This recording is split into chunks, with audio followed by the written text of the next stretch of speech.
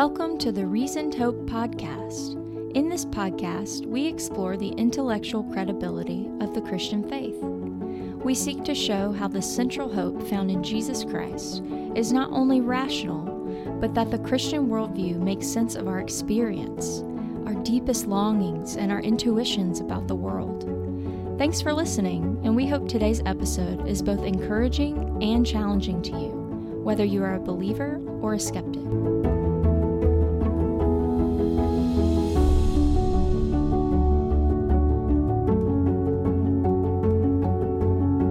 Welcome to the Reasoned Hope podcast. Thank you very much for joining me for today's episode as we consider the intellectual credibility of the Christian faith and ask some of the most important questions that we can think about as human beings. And today we're going to be continuing a series that we've been in on the existence of God and the kinds of evidence and arguments that there are to support belief in God, that point towards belief in God, instead of towards an alternative worldview like atheism or pantheism, which is what many of the Eastern religions are based on.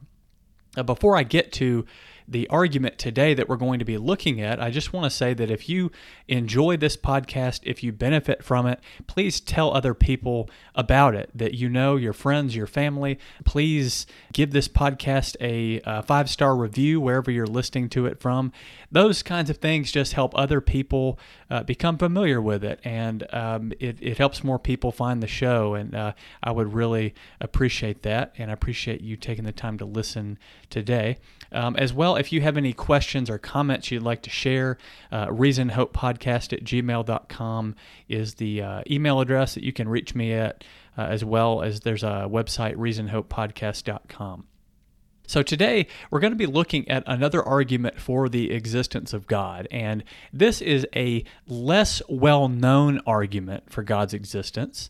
Some of the other arguments that we have considered, like the argument from design, or the moral argument, or the cosmological argument, these are traditional arguments for the existence of God that many people are already somewhat familiar with, at least on a basic level. But this argument today that we're going to be looking at is the argument from beauty, and it's less well known.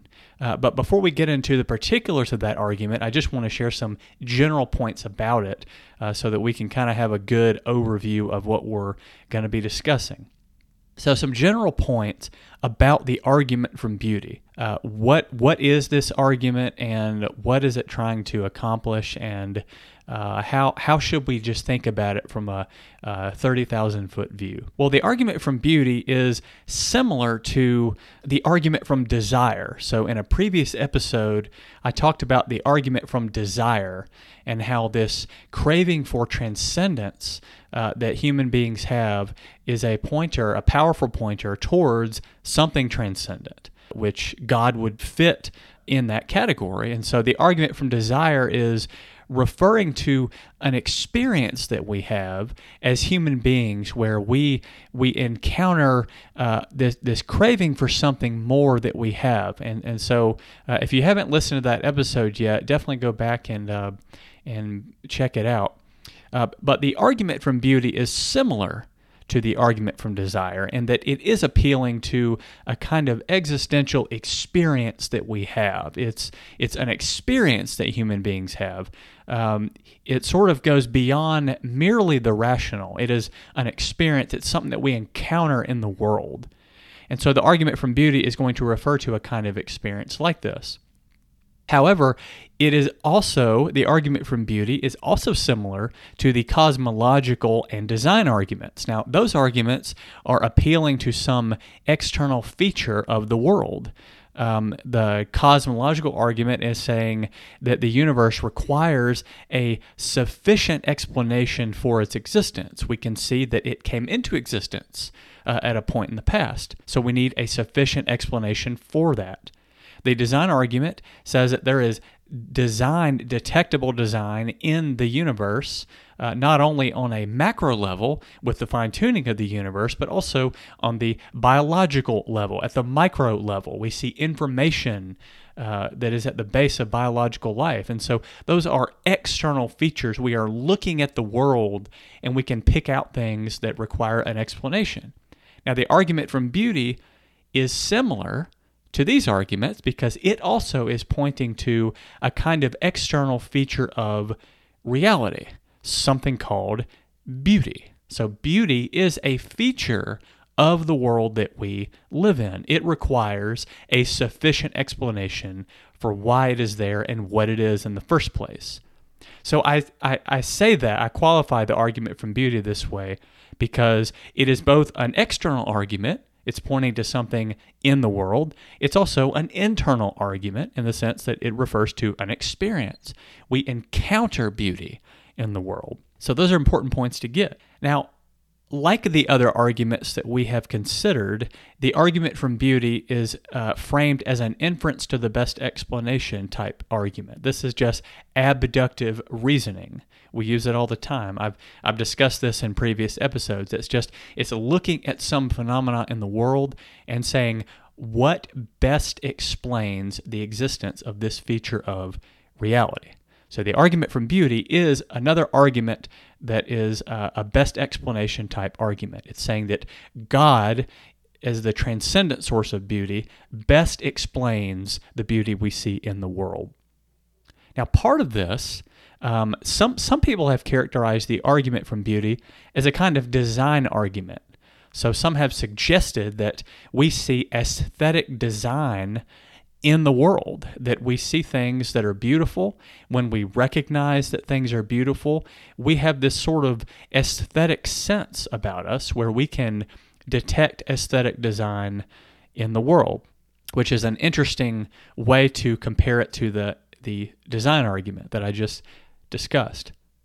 Now, another interesting general point about this argument is that it is similar to the moral argument as well. And if you haven't listened to the episode on the moral argument, definitely go back and do that. But in that episode, I talked about how a key feature of the moral argument for God's existence is that it is appealing to this moral sense that we have about moral values. So we know that certain things are right or wrong, or at least we have a sense that they are. Now, whether or not that is just a expression of our opinion or preferences, or whether that is something that is actually objective, well, that's what the moral argument gets into. But the point here is that when you think about that moral sense, we are able to connect rationally, so our minds, we can think about things that are right and wrong. It makes sense that certain things are right or wrong, and we have reasons for that. We also connect existentially to moral values. When someone does a crime, when a rape happens or a murder happens or there is dishonesty in business or something like that, we have a moral revulsion to those things.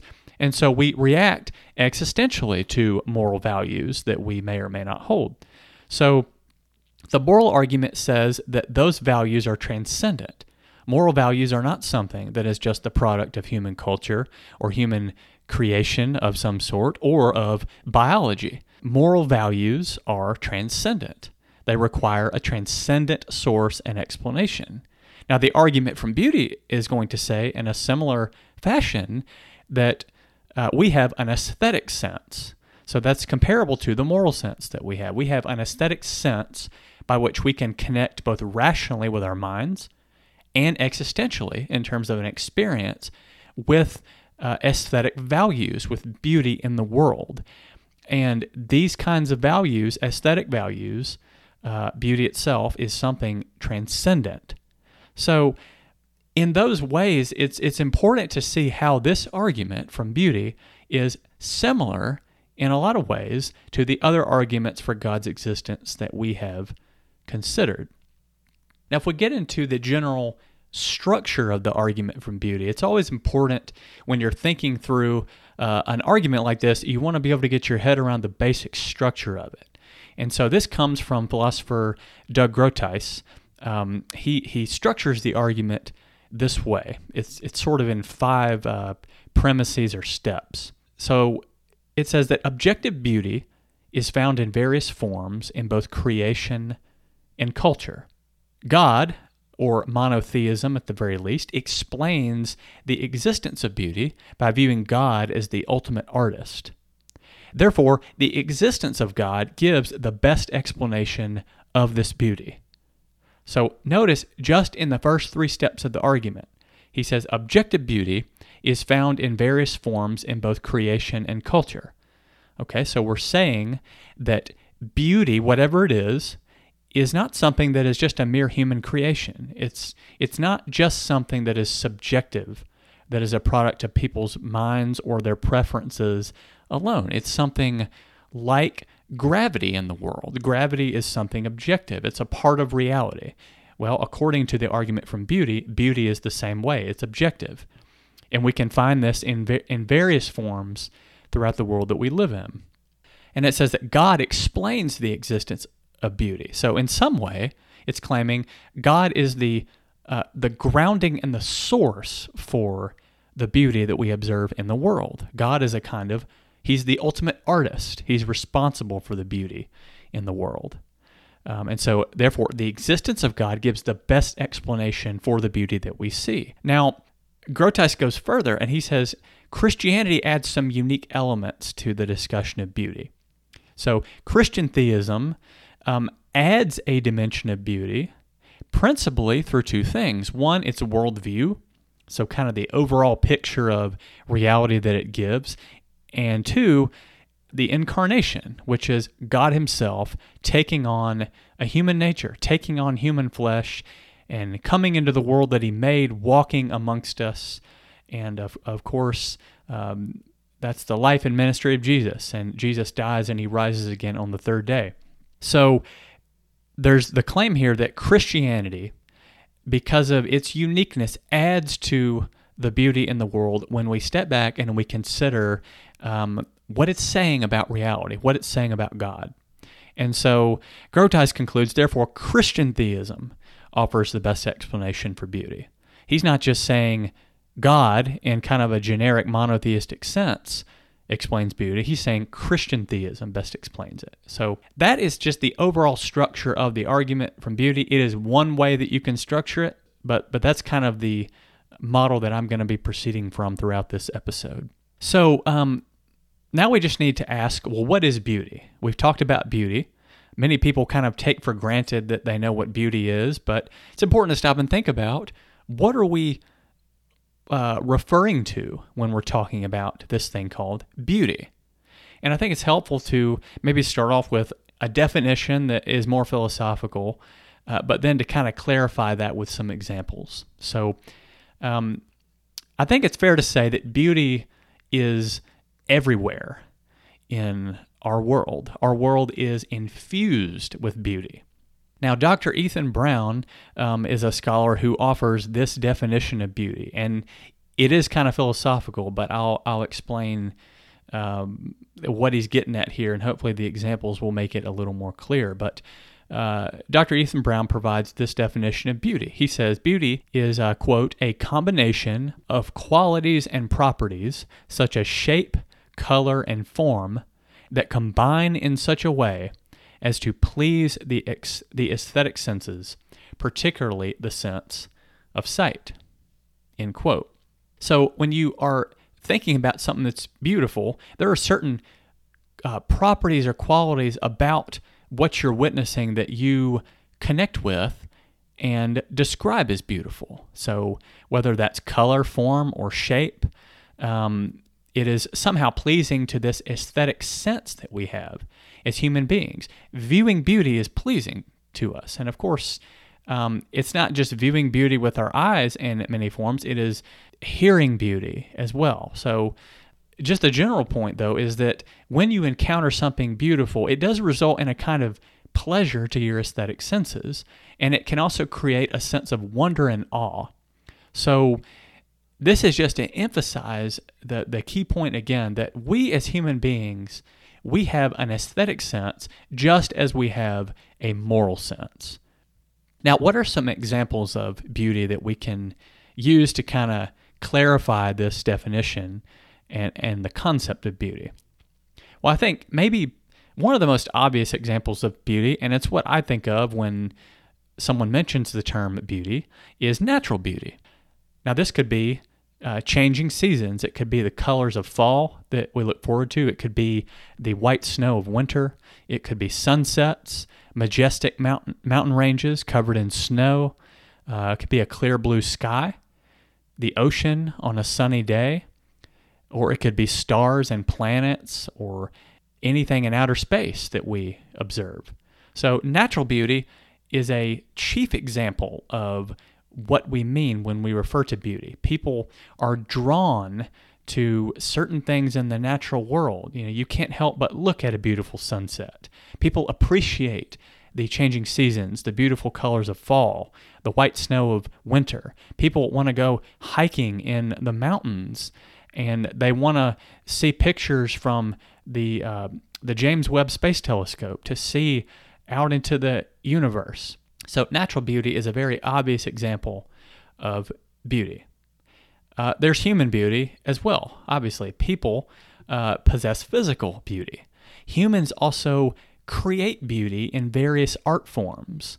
So music, painting, poetry, even novels and stories. The ability to craft a kind of story that brings out beauty in terms of the character development and the descriptions of the worlds.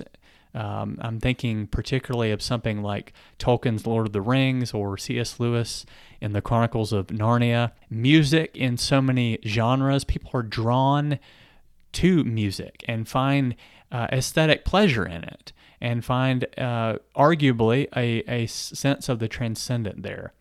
And the same, of course, can be said for works of art such as painting and poetry. So there is not only beauty in the natural world that we encounter, there is beauty that human beings both have physically, and there is beauty that human beings can create through art. Now, another category of beauty, and this is interesting because it connects with the moral argument, but there's ethical beauty. So when we observe something like self-sacrifice or forgiveness, these things have a beauty to them that we have a sense that we know that those things are good and right. So many of the superhero movies, many of the greatest stories contain these two things. They contain examples of forgiveness and examples of self-sacrifice. So this is something intuitively that we recognize is a good thing. Of course, it doesn't mean people always do those things when they have the opportunity, but laying down your life for someone else or for many others, that's seen as an act of heroism. That's seen as a good thing. Forgiveness is seen as a right thing. So there's ethical beauty. So I just describe all those things to say that when you start thinking about what beauty is, it is very obvious that the world that we live in is full of it. And so that's why it's important to say, okay, if we're thinking about the question of God's existence, then whether or not there is a God, that is going to affect the kind of world that we live in. So if there is a world where a personal God exists, like the God of the Bible, that world is going to look very different than a world where there is no God. And so we'll get into kind of what some other worldviews have to say about beauty. But beauty like this makes a lot of sense in a world where there is a God who is the source of beauty. But before we get into that, we need to ask just a couple more questions about beauty. So we've kind of defined what beauty is. We've looked at examples of what beauty is.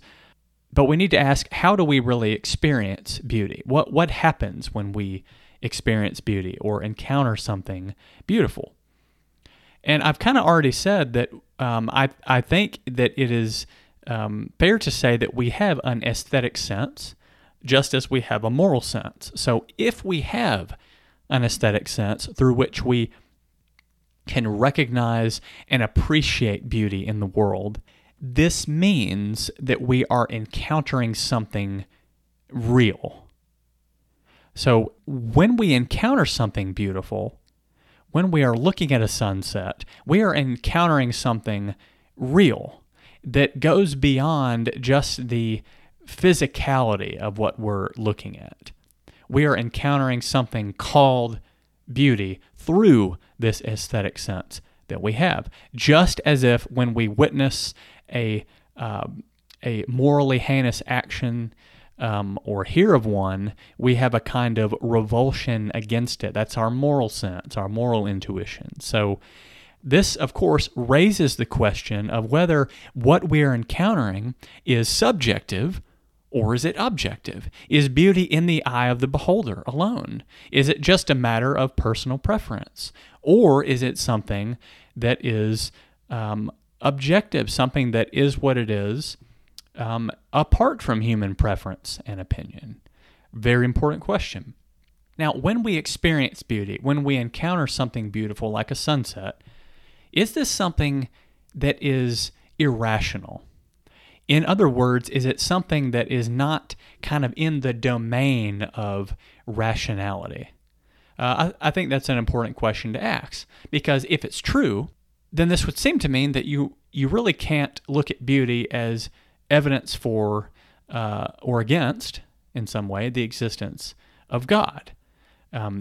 Beauty has to, some way, we have to connect with beauty rationally in some way in order for it to function as part of an argument or evidence for God's existence.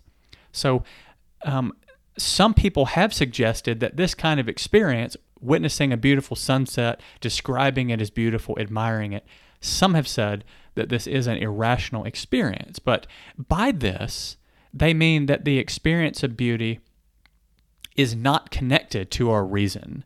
So beauty is not something you can reason about. It's kind of on the other side of your brain. It's more of the emotional, creative, experiential side. It's not really on the rational side.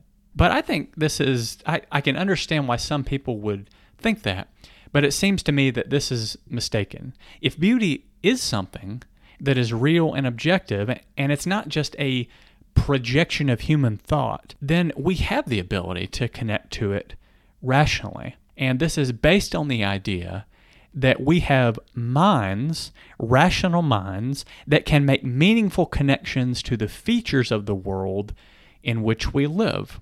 So when you are witnessing a beautiful sunset, this is something that you are able to reflect on and reason about and ask questions about.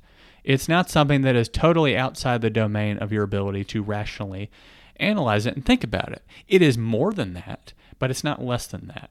To that point, this of course means that when you're experiencing beauty, that this is not just a cognitive experience. It's not totally a rational exercise. When you encounter something beautiful, your aesthetic senses are moved in some way.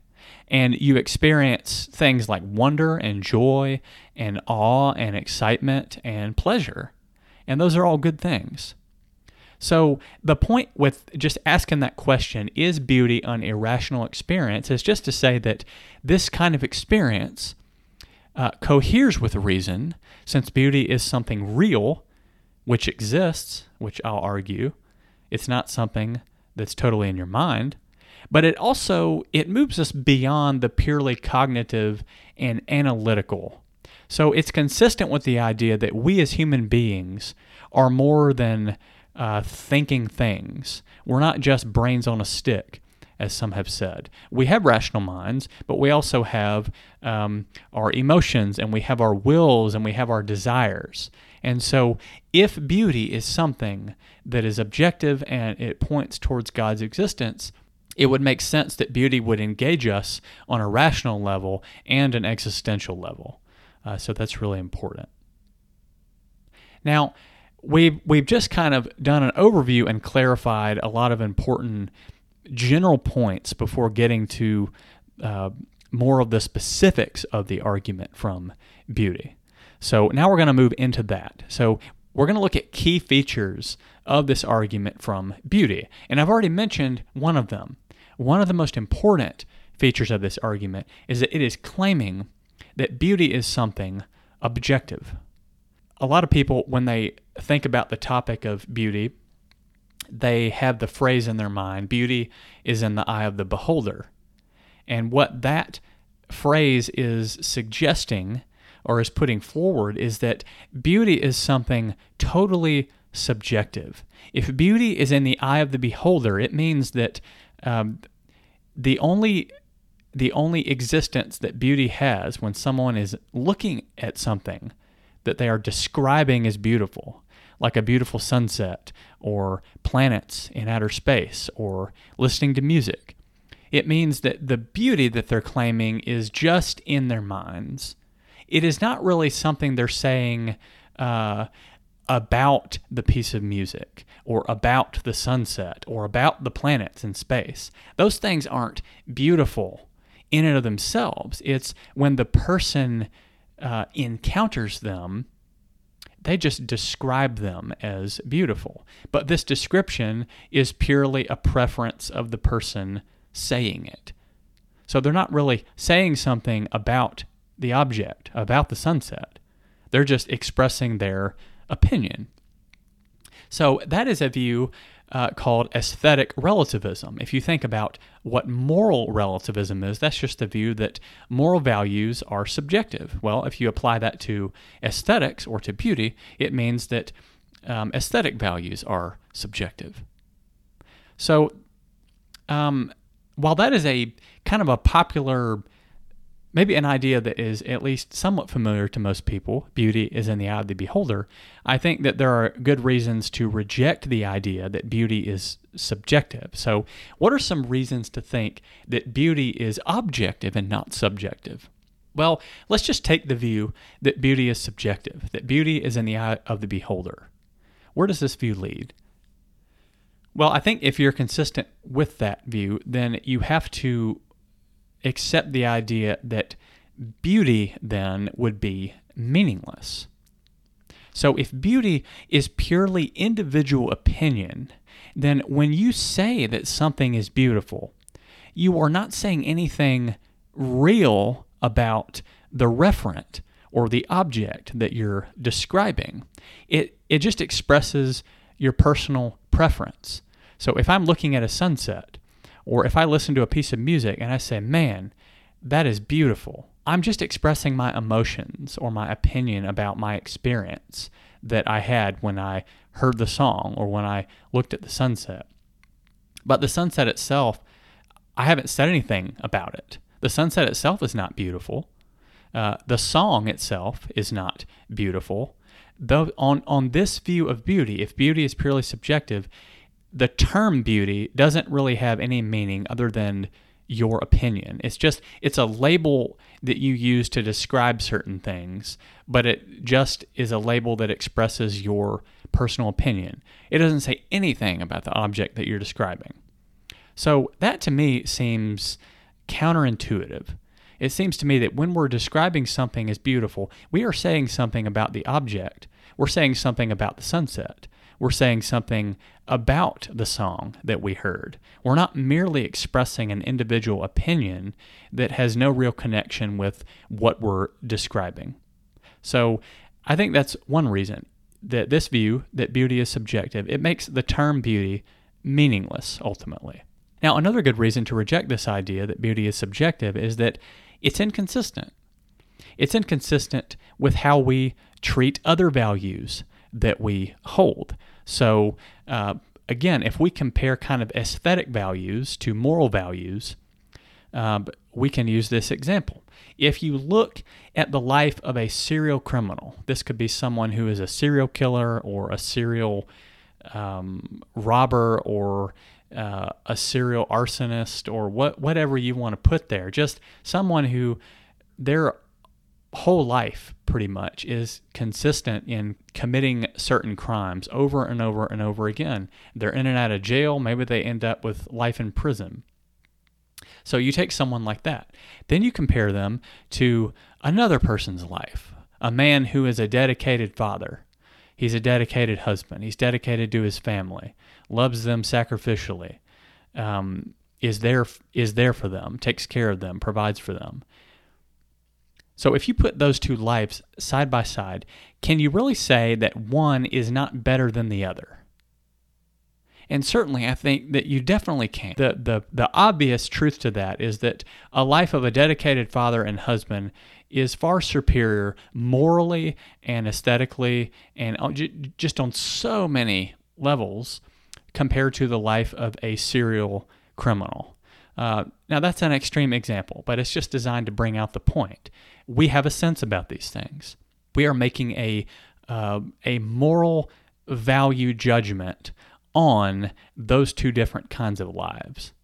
And so if we treat other value judgments like that as pointing to something objective, because we would say, yes, the life of a dedicated father is objectively better, is superior, is a life that you should want to have if you're a man, compared to a man who is a serial criminal.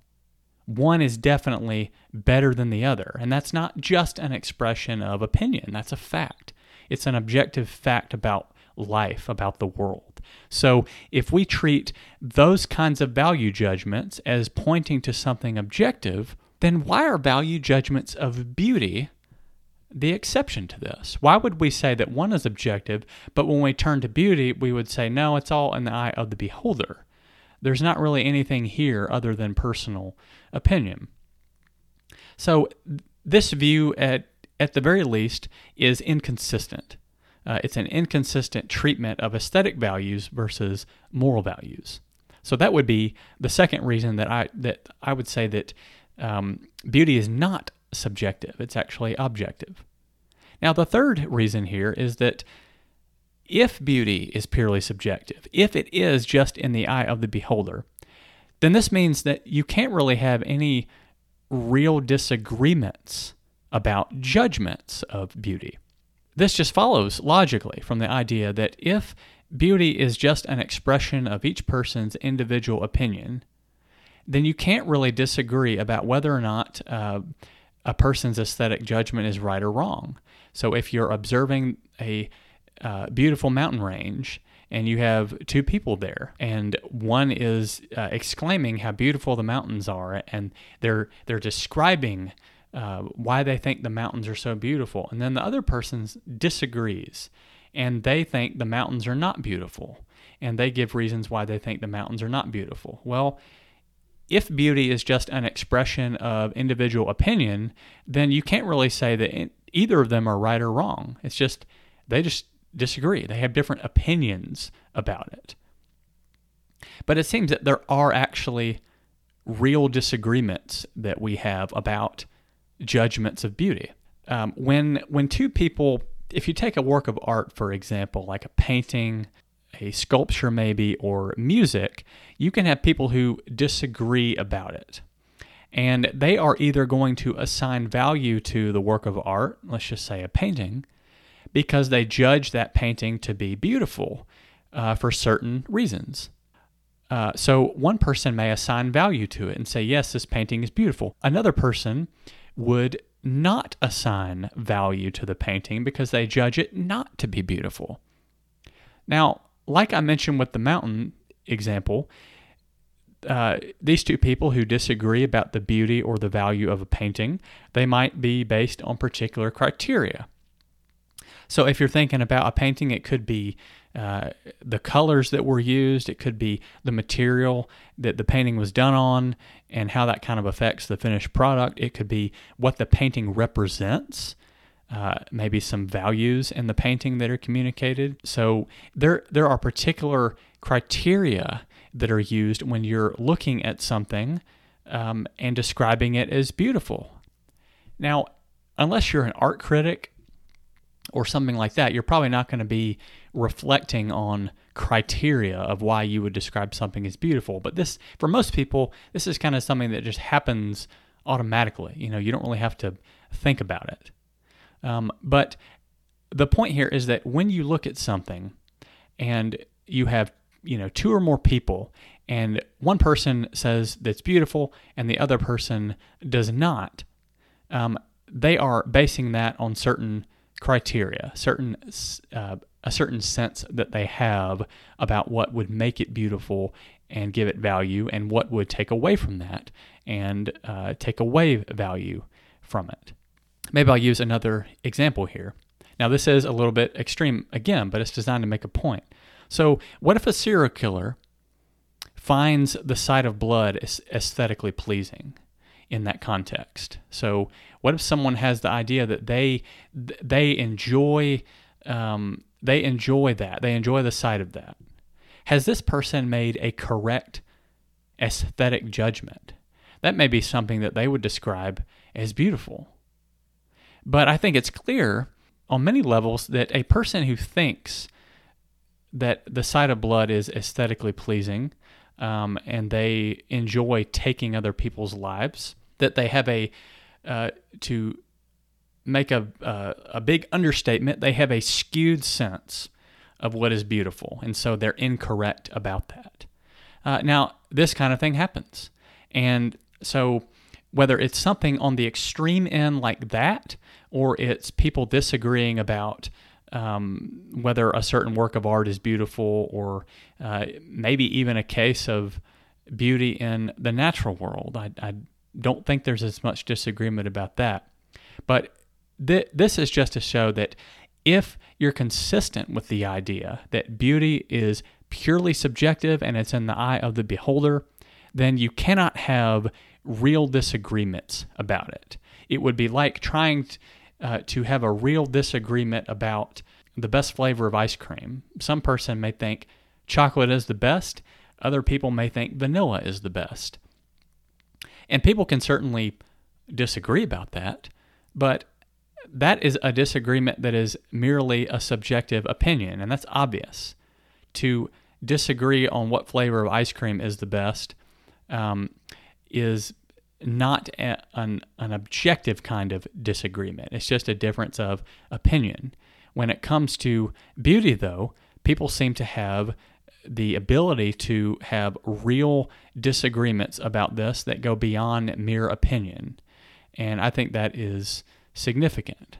So in these ways, these 3 points, there's probably more that can be said about that, but I think those are good reasons to reject the idea that beauty is something purely subjective. So beauty is not totally in the eye of the beholder. Now, before moving on, I do want to clarify that this doesn't mean that there is not a subjective component to beauty.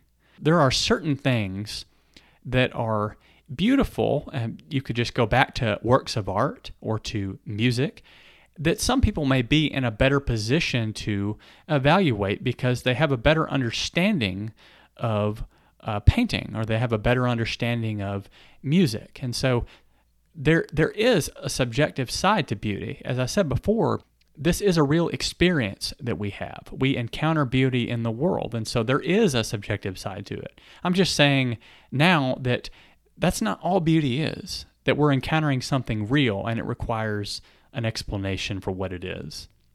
So we've looked at some reasons to think that beauty is not completely subjective. What are some reasons to think beauty is objective? And I think in addition to all the reasons that I already gave for rejecting a subjective view of beauty, we can explore a kind of thought experiment that a philosopher named G.E. Moore offers. Now, a thought experiment is just, it's kind of what it sounds like. It's just setting an idea before you to consider that helps to drive home a point that may be hard to grasp initially.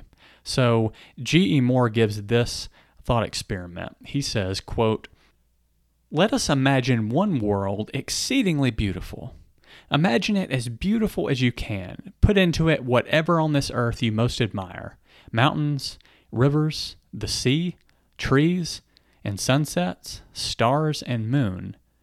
Imagine all these combined in the most exquisite proportions so that no one thing jars against another, but each contributes to the beauty of the whole. And then imagine the ugliest world you can possibly conceive. Imagine it simply one heap of filth, containing everything that is most disgusting to us, for whatever reason, and the whole, as far as may be, without one redeeming feature. Such a pair of worlds we are entitled to compare. We are not entitled to imagine that any human being ever has or ever, by any possibility, can live in either, can ever see and enjoy the beauty of the one or hate the foulness of the other. Well, even so, supposing them quite apart from any possible contemplation by human beings, still, is it irrational to hold that it is better that the beautiful world should exist than the one which is ugly? Would it not be well in any case to do what we could to produce it rather than the other? Certainly, I cannot help but thinking that it would. End quote. So, Moore's point there, he's basically just saying, imagine the most beautiful world that you could, and put into it everything that you find most beautiful. And then imagine the ugliest world that you possibly could, and think about just the ugliest possible kind of existence in that world that you could, and then compare the two. And he's saying that when we think about this, it's not that we could ever create those extreme types of worlds on our own or anything like that, but we have a sense for the kinds of things that are beautiful. We have a sense for the kinds of things that are ugly or heinous or the opposite of beautiful. And if we just fill these two imaginary worlds with both those opposite things, then it's obvious that it would be better to do what you could to produce the beautiful world, to bring beauty into the world that we live in now, than it is to bring ugliness into the world. So if it was in our power to bring into either of those worlds, certainly it would be far superior to bring into existence the beautiful world. So if we recognize that it would be better to do what we can to bring a beautiful world into existence, or the kinds of things contained in the beautiful world, than to bring the ugly world into existence, this reveals that we have a sense that beauty is objective, so that we're able to recognize this. And so this is just another point. It kind of drives home the idea that if you look at the idea that beauty is just in the eye of the beholder, that it is purely subjective, and there's significant problems with that view, doesn't fit with our experience of beauty, doesn't fit with the concept of beauty, doesn't fit with the examples of beauty that we know of. And then you have this thought experiment that kind of brings to the surface and helps us see that when we compare beauty and ugliness side by side, we can tell the difference between the two. And we recognize that beauty is a good. It is an aesthetic value that is good to bring into the world as far as we're able, and in whatever forms that we can.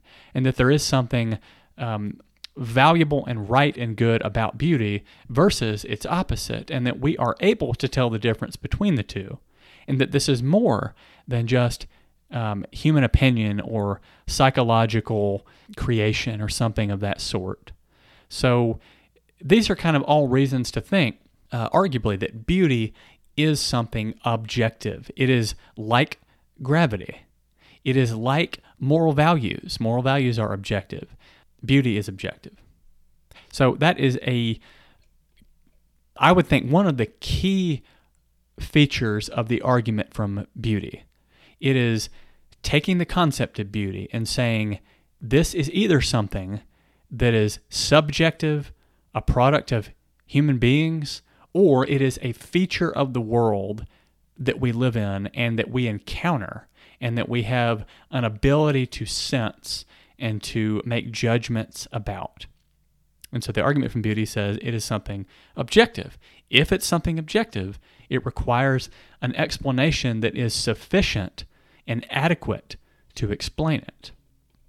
Now, the second feature of the argument would be that there is a kind of connection between God and objective beauty. So if you've established that beauty is objective, then the next step is to say that God best explains it, that there is some sort of connection between beauty and God. So as I said, if beauty is objective, this is a massive point because it means it requires a source that is adequate to explain it and to ground it. So objective beauty would be transcendent beauty, since it is not merely a product of human minds. When I say transcendent, I just mean it's something that is beyond the natural world. It is something that we encounter in the world, but it's not fully explainable by the physical elements of the world. It is transcendent.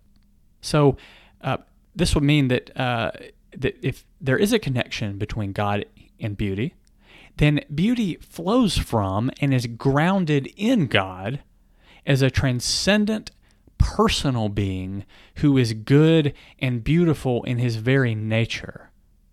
And so the existence of objective beauty would make sense in a world where a God like this, a personal being who is good and beautiful in his nature, has created it and filled it with beauty for us to encounter, to admire, to enjoy. And it also makes sense that if human beings are made in God's image, as the Bible claims, then we have the ability to create beauty in various forms. So if God is the ultimate artist, like the argument from beauty is claiming, and if human beings are made in God's image, that we have certain capacities to reflect God in the world that he's made, then this explains why we can create beauty, why we can produce it, why we can produce art, and why we have this creativity that is inherent in us, that we're creators. So that is really important, that there's a connection between God and objective beauty. Now, the third main feature of the argument from beauty is that objective beauty is not explained by naturalism or pantheism. So if beauty is objective, if it is best explained by God, because there's this important connection that makes sense between God and objective beauty, then we have to say, okay, well, how have other worldviews tried to explain this phenomena, beauty, that we're talking about? Well, naturalism, of course, it has to explain beauty as a purely physical phenomenon. And as I've talked about before, when you learn how to think about worldviews, it's important to recognize kind of from the top down the implications that a worldview has for all the other things underneath it. So naturalism is a materialist worldview. It says that only the physical is real. And so if that's the case, beauty has to fit into that somehow. You have to reduce beauty to the physical. But a key problem with this is that it's really, I don't think it's possible to reduce beauty to the physical. I think there's a lot of problems with that. And all you have to do to see this is to think about an experience of beauty. So I'll use the example of a sunset. You are sitting there looking at a beautiful sunset. You could perfectly describe all the physical elements of that experience. So you could describe the atmospheric conditions that cause the light to appear in certain colors. You could describe in painstaking detail how the human eye receives light and how the brain interprets that light. So just go through all the physical descriptions down to the minutest detail, if you even had the ability to do that. This kind of a description of the physicality of that experience, a description of every last physical detail of the experience will not explain beauty. It will not tell you what beauty is. It will not get to the core of that experience. Just a completely physical description of all that does not explain what beauty is, does not explain what you're encountering there, does not explain why you would describe it that way. The physical is certainly one layer of explanation to the world that we live in, but beauty, as we're talking about, this requires a metaphysical explanation. If you can't reduce beauty to the physical, if you can't get at the experience and what it is that you're describing, if you can't offer a real explanation for beauty solely from the physical, that means it needs a metaphysical explanation. It requires a transcendent explanation. So I think that's a big problem, is that you cannot reduce beauty to the physical, just in principle.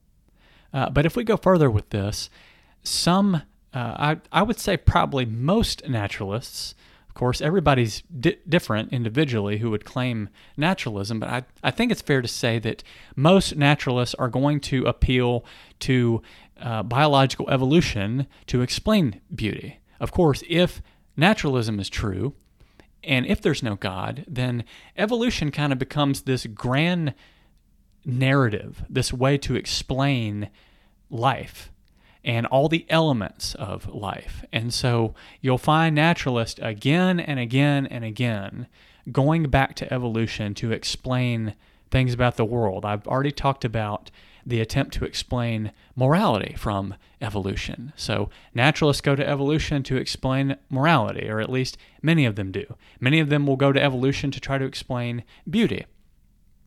But can this be done? What kind of explanation does evolution on naturalism provide for beauty? So one thinker, Steven Pinker, who is a psychologist at Harvard, I believe, he works a lot in the field of evolutionary psychology, which is what it sounds like. So thinkers like him, their approach to this question of beauty is to argue that beauty is mainly tied to sexual reproduction. So the human sense of beauty would be wired for reproductive success. So we have a sense for what is beautiful. We can identify beauty. We can identify other people that we find attractive and beautiful. And the sole point of that is just so that we can reproduce. We can get our genes into the next generation. That is the evolutionary function of this aesthetic sense of beauty that we have. That is one way that some naturalists have offered an explanation for beauty. But this perspective, I think, it's very mistaken, especially when you start to think about it. The first point to make with this is that, as we've already talked about, beauty is a much wider category than sexual reproduction. Physical beauty of human beings is only one small aspect of beauty in the world that we experience. So it's a much wider category. We have experiences of natural beauty in the natural world.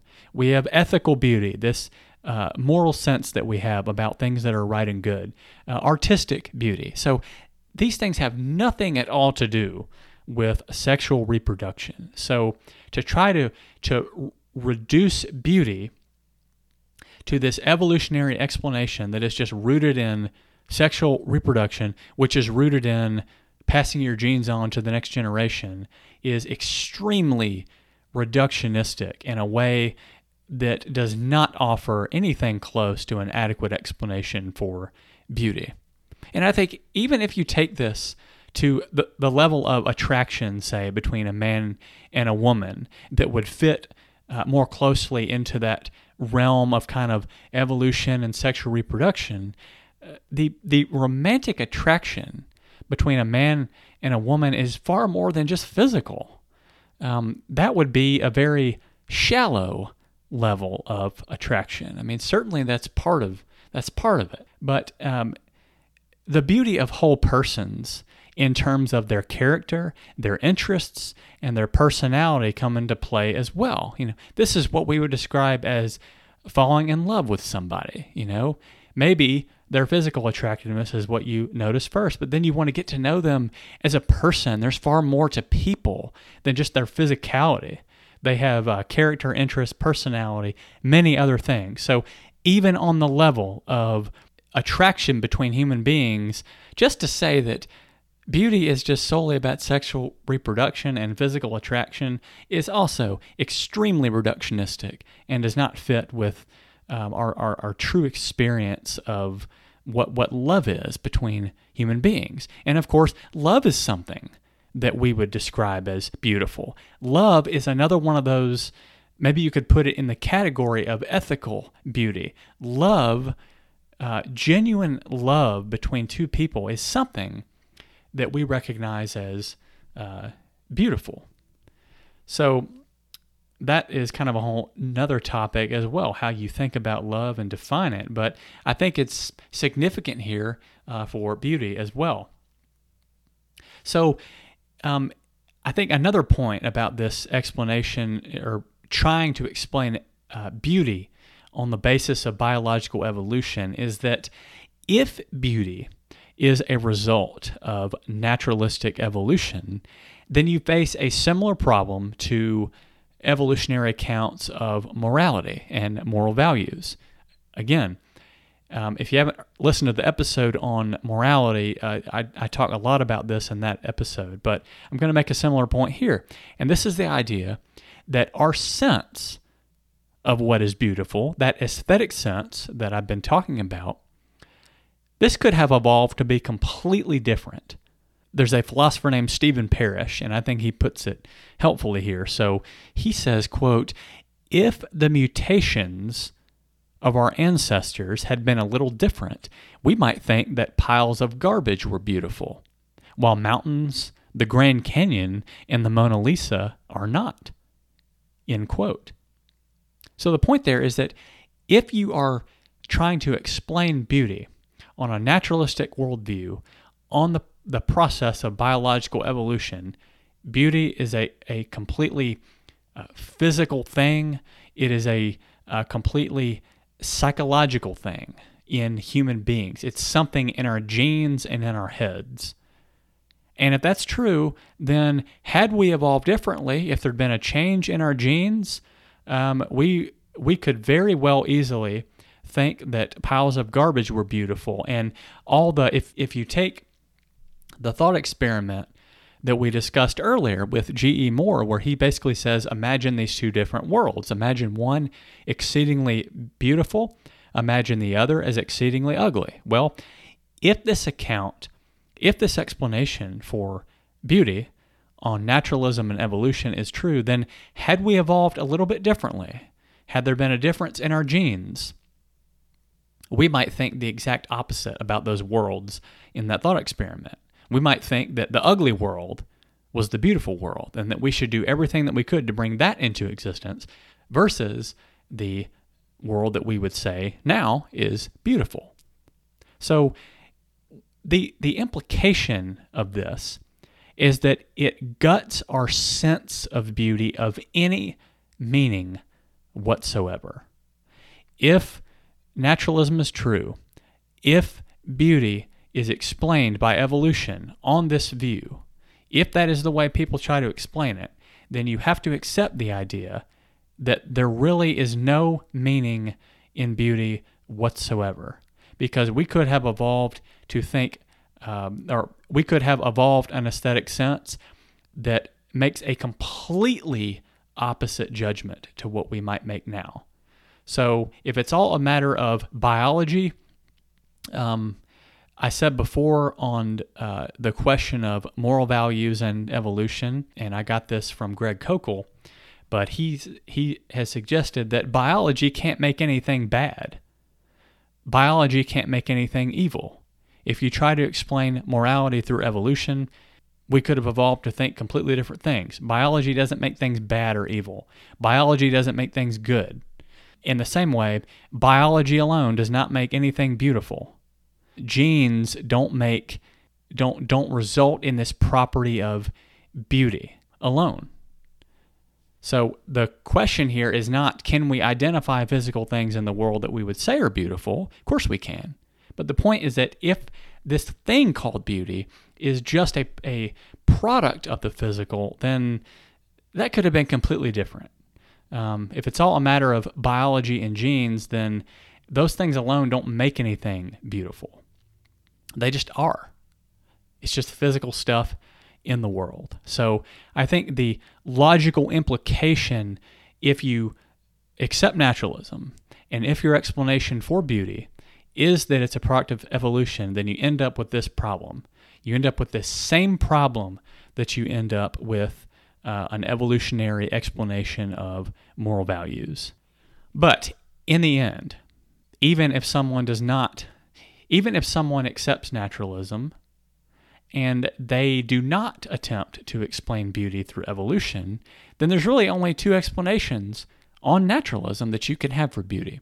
And the first is that beauty is purely subjective. And the second would be, beauty is just there.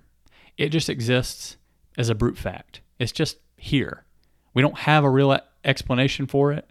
It's just here. But we've seen that beauty is not purely subjective. So the first explanation is not adequate. And if you say that beauty is a brute fact, then this is basically to admit that you don't have an explanation for its existence at all, that you provided no explanation. And I think this goes against the principle of sufficient reason, which is just the idea that anything that we encounter in the world, we should have a meaningful and a sufficient explanation for it. This is similar to the idea that if we observe from cosmology, from scientific investigation of the universe, that the universe came into existence at a finite time ago in the past from nothing, this requires a sufficient explanation for what caused this to happen. An explanation that makes perfect sense is that a personal being caused this to happen. A personal being created the universe, brought it into existence, just like Genesis says, in the beginning, God created the heavens and the earth. Makes a lot of sense. It's a sufficient explanation when you get down to the details. It is a much better explanation than saying, we don't know what happened, and God's not a good explanation. So here, with beauty, if a naturalist wants to say beauty is just a brute fact of the world, we don't really have a real explanation for it, typically the position there would be, it is more rational to say that we don't have an explanation right now than it is to say that God is the explanation for beauty. That's the track that many naturalists are going to take with these different issues. But the problem with that is that it just rejects a explanation which should be on the table, which is legitimate. Many of the times, this just goes back to the old God of the gaps critique. Well, you can't just say God did it, God explains this, just because you don't know how this could happen from a naturalistic perspective. But that's not the argument. That's not the argument from design. It's not the argument from the origin of the universe, the cosmological argument. It's not the moral argument. It's not the argument from reason, like we've talked about. And it's certainly not the argument from beauty. We're not just throwing God up and saying, well, we don't know how this could have happened on naturalism, so we're just going to say that God explains it. We have gone through steps to present evidence and reasons to think that God is a sufficient and a better explanation for beauty than the alternative, which one of the alternatives is naturalism. So just to say that beauty is a brute fact doesn't provide an explanation, and it's against the principle of sufficient reason, which says that you need a sufficient explanation for things that exist in the world, for features of the world. So, therefore, the existence of beauty, it doesn't fit in a naturalistic worldview. And if naturalism were true, then we would not find the beauty that we do find in the world. And so I think the existence of beauty is good reason to doubt naturalism and be open to theism. So what about pantheism? I keep going back to kind of theism, naturalism, and pantheism in these episodes because those three kind of worldviews encompass the main options that there are for explaining things in the world. So we've looked at kind of a theistic approach to beauty, how beauty connects with God's existence. We've looked at a naturalistic approach to beauty and how some have tried to explain it on the basis of naturalism. But if we look at pantheism, which is the worldview underlying most of the Eastern religions, Buddhism, Hinduism, and things like that, how does pantheism attempt to explain beauty? And I think in some ways there's not a real attempt to explain it. I think there's key elements of pantheism as a worldview which causes it to lack the resources to explain beauty on a fundamental level. If you think about this, on pantheism, there is no distinction between the creation or the world and the creator. Now, this is a key feature of a biblical view of the world, or at least a theistic view. You have a God of some sort who has created the world, and then you have the world itself. So there's this duality. There's God and the world. But on pantheism, there is no duality like this. But you need duality in order for beauty to make sense. And duality is just the idea that there are distinct things in the world. So, for example, you as a person are distinct from a beautiful sunset that you observe. There's two things there. There's you, the observer, and there is the sunset, something to observe. There's the external world. There's a distinction between those two things. That's what duality is. But pantheism teaches that everything is divine. So everything is one on this worldview. That idea of things being distinct, of duality, pantheism teaches that is actually an illusion. So that's something that you need to get away from and kind of get your mind out of that way of thinking about the world. It's a metaphysical view about the world. So if everything is divine in that sense, then all of reality is one thing. It's monistic, is the philosophical term. So if we go back to the example of you observing the sunset, on pantheism, in reality, what's really going on is that there is no you as an individual observing the sunset as a separate object. You are actually one with everything because the divine is the only thing that exists. So that has huge implications for beauty, because it means that if there's no duality, then you're not really observing anything, that there isn't something outside of yourself, beauty, that you can observe and reflect on and experience. And the other side to this is that if there's no personal God, and if everything is just kind of one, if everything is divine, then there's no source to explain beauty on this worldview. An impersonal divine energy cannot be the source of aesthetic design in the world. So now we kind of go back to a similarity between the argument from beauty and the design argument. There is aesthetic design in the world that we encounter through our aesthetic senses. We recognize that certain things align with beauty and certain things do not. If there's not a personal God who is the source of beauty, who can put beauty into the world that he's made, who can this creativity and artistry flows from his nature as a personal agent, if you don't have that, and God is just this impersonal divine energy, well, that cannot be the source of beauty. So those are just very top-level problems with trying to explain beauty on pantheism. And they're so significant, I think, that the existence of beauty also provides good reason to doubt pantheism and to be open to theism. So we've looked at the argument from beauty overall, and we have just looked at how some other worldviews attempt to explain beauty, naturalism and pantheism. So if we just wrap up, the final kind of key feature of the argument from beauty is that Christian theism, and not just theism in general, best explains beauty, or at least this is how philosopher Doug Groothuis concludes the argument. You know, he's saying that yes, beauty provides good evidence to be open to theism, but Christian theism, when you look at Christian theism in particular, not just maybe other forms of theism like Islam and Judaism, you see some unique things that contribute to this reality of beauty that would actually lend further support to Christian theism versus generic theism.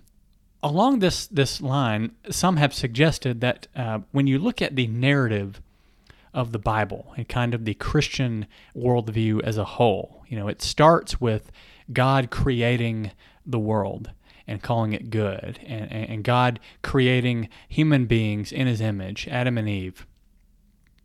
And then you have the fall where Adam and Eve disobey God and they fall into sin. And the good world that God has made has become corrupted, and it's under this curse because of Adam and Eve's disobedience.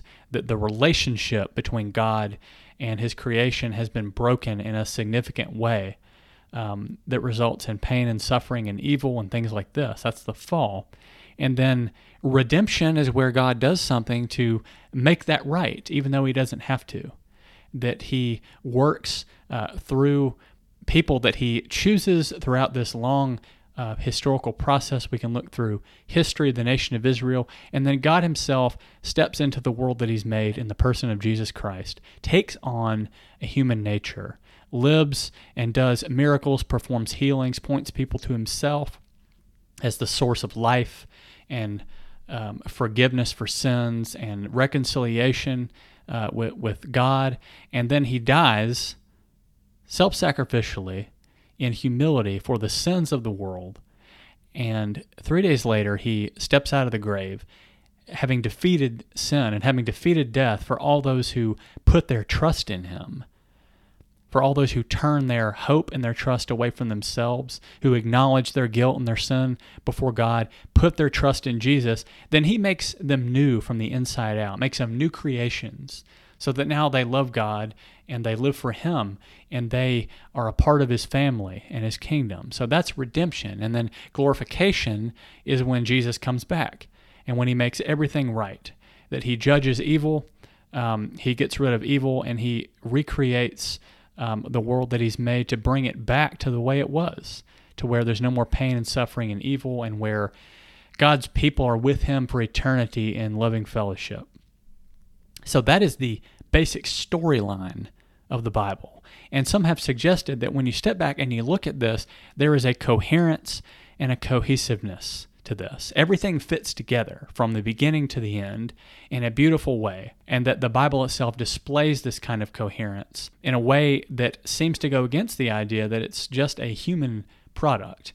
And of course, that's a whole other topic that I'm not going to get into now, but this is just a general point that some people have offered, that when you look at the Bible storyline, everything fits together so nicely, makes sense. And so there's a kind of beauty in that, both logically and aesthetically, and that storyline fits with the aesthetic and moral senses and intuitions that we have. It makes sense of the world. And so some have suggested something along that line when they're thinking about Christianity containing this beauty. Now, if you go deeper into that account of the Bible, just as a whole, there are virtues that we recognize as good and beautiful, especially in the life of Jesus and his ministry. So we see things in his teachings as well as in his actions, like self-sacrifice. Of course, the epitome of that is when he goes to the cross and dies in our place and then rises again on the third day for our sins. He made him who knew no sin to become sin for us, so that in him we might become the righteousness of God. And then you have humility, that he took on a human nature when he didn't have to. He left the glory that he had with the Father before the world was. And he does this out of love for his Father and for sinful human beings who did not love him. And then the forgiveness that's available through Jesus for all who will turn to him, that we can be forgiven for our sins and reconciled back to him. And devotion, of course, that there's this love and devotion that God has for the people that he's made. So these are just some general considerations that some have offered to say that, when we look at Christianity, we see a lot of beauty here. We see a lot of beauty in the account. We see a lot of beauty in Jesus' life and ministry and just the Christian message overall. Of course, there is bad news that you have to understand first, that all of us have sinned against God in thought, word, and deed, and that apart from his mercy, we are under his wrath for our sins. But that there's forgiveness available through Jesus for all who will turn from their sins, all who will turn from living for themselves and for and for the world and for the things they know are wrong, and will turn back to God, put their trust in Him, seek His forgiveness through Jesus. There is beauty in that, even though there's some elements of that that are hard for people to accept and that can be offensive. The message of Christianity, it contains an offense to our pride and to our own estimates of who we think we are. We think we're much better than we are. We don't like to be told that we're sinful and that we've sinned against God and that we're deserving of His wrath. But it requires an honesty with yourself and a humility, recognizing that you need God's forgiveness and that you have sinned against Him. And so you have to understand the bad news before you can understand the good news. But this line of thinking is just saying, overall, Christianity itself contains some unique elements of beauty that also provide a further foundation to reflect upon beauty in general in the world. And I think these points are significant. Now, just to conclude, so the argument from beauty, it tries to show that one aspect of reality, beauty, is transcendent, and it requires a transcendent explanation. So God would fit the category of a transcendent personal being who can explain beauty, who can explain the existence of it and its nature, and who can explain our experience of it. And this argument says that theism provides a better explanation for beauty than either naturalism or pantheism. And in particular, it says that Christian theism both displays and connects meaningfully to our sense of beauty. And so this is commending Christianity, not just theism, as a contender to offer a better explanation for beauty than other worldviews. Now, like all the arguments for God's existence that we've been considering in this series, this one argument from beauty, it doesn't offer some mathematical demonstration of the existence of God.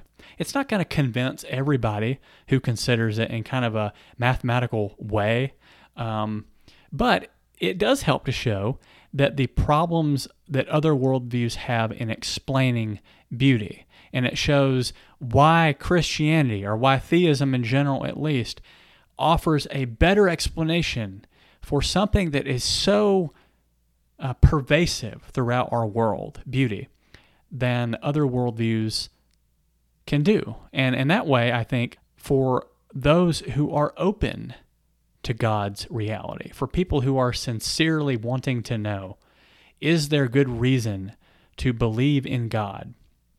I think the presence and the experience of beauty, just reflecting on what this is, reflecting on what kind of explanation it would require, I think that this provides a powerful pointer to God's existence.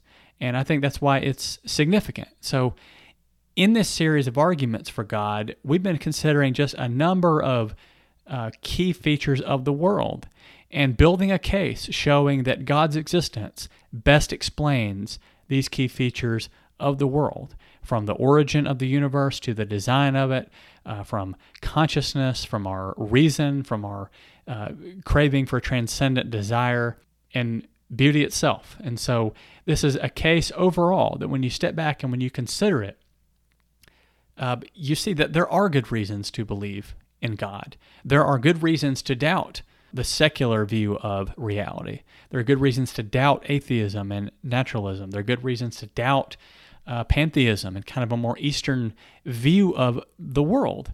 Even if those religions and those perspectives may touch upon certain things that are true, overall, the picture of reality that they offer is mistaken. So the argument from beauty is another thing to consider if you are seriously considering the existence of God and you're open to exploring the reasons. Well, the argument from beauty is a compelling evidence for God.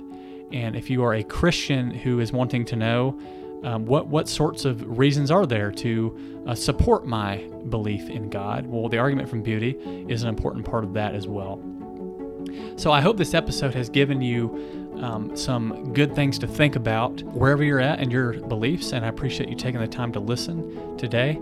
And remember that there is reason for hope in Jesus Christ.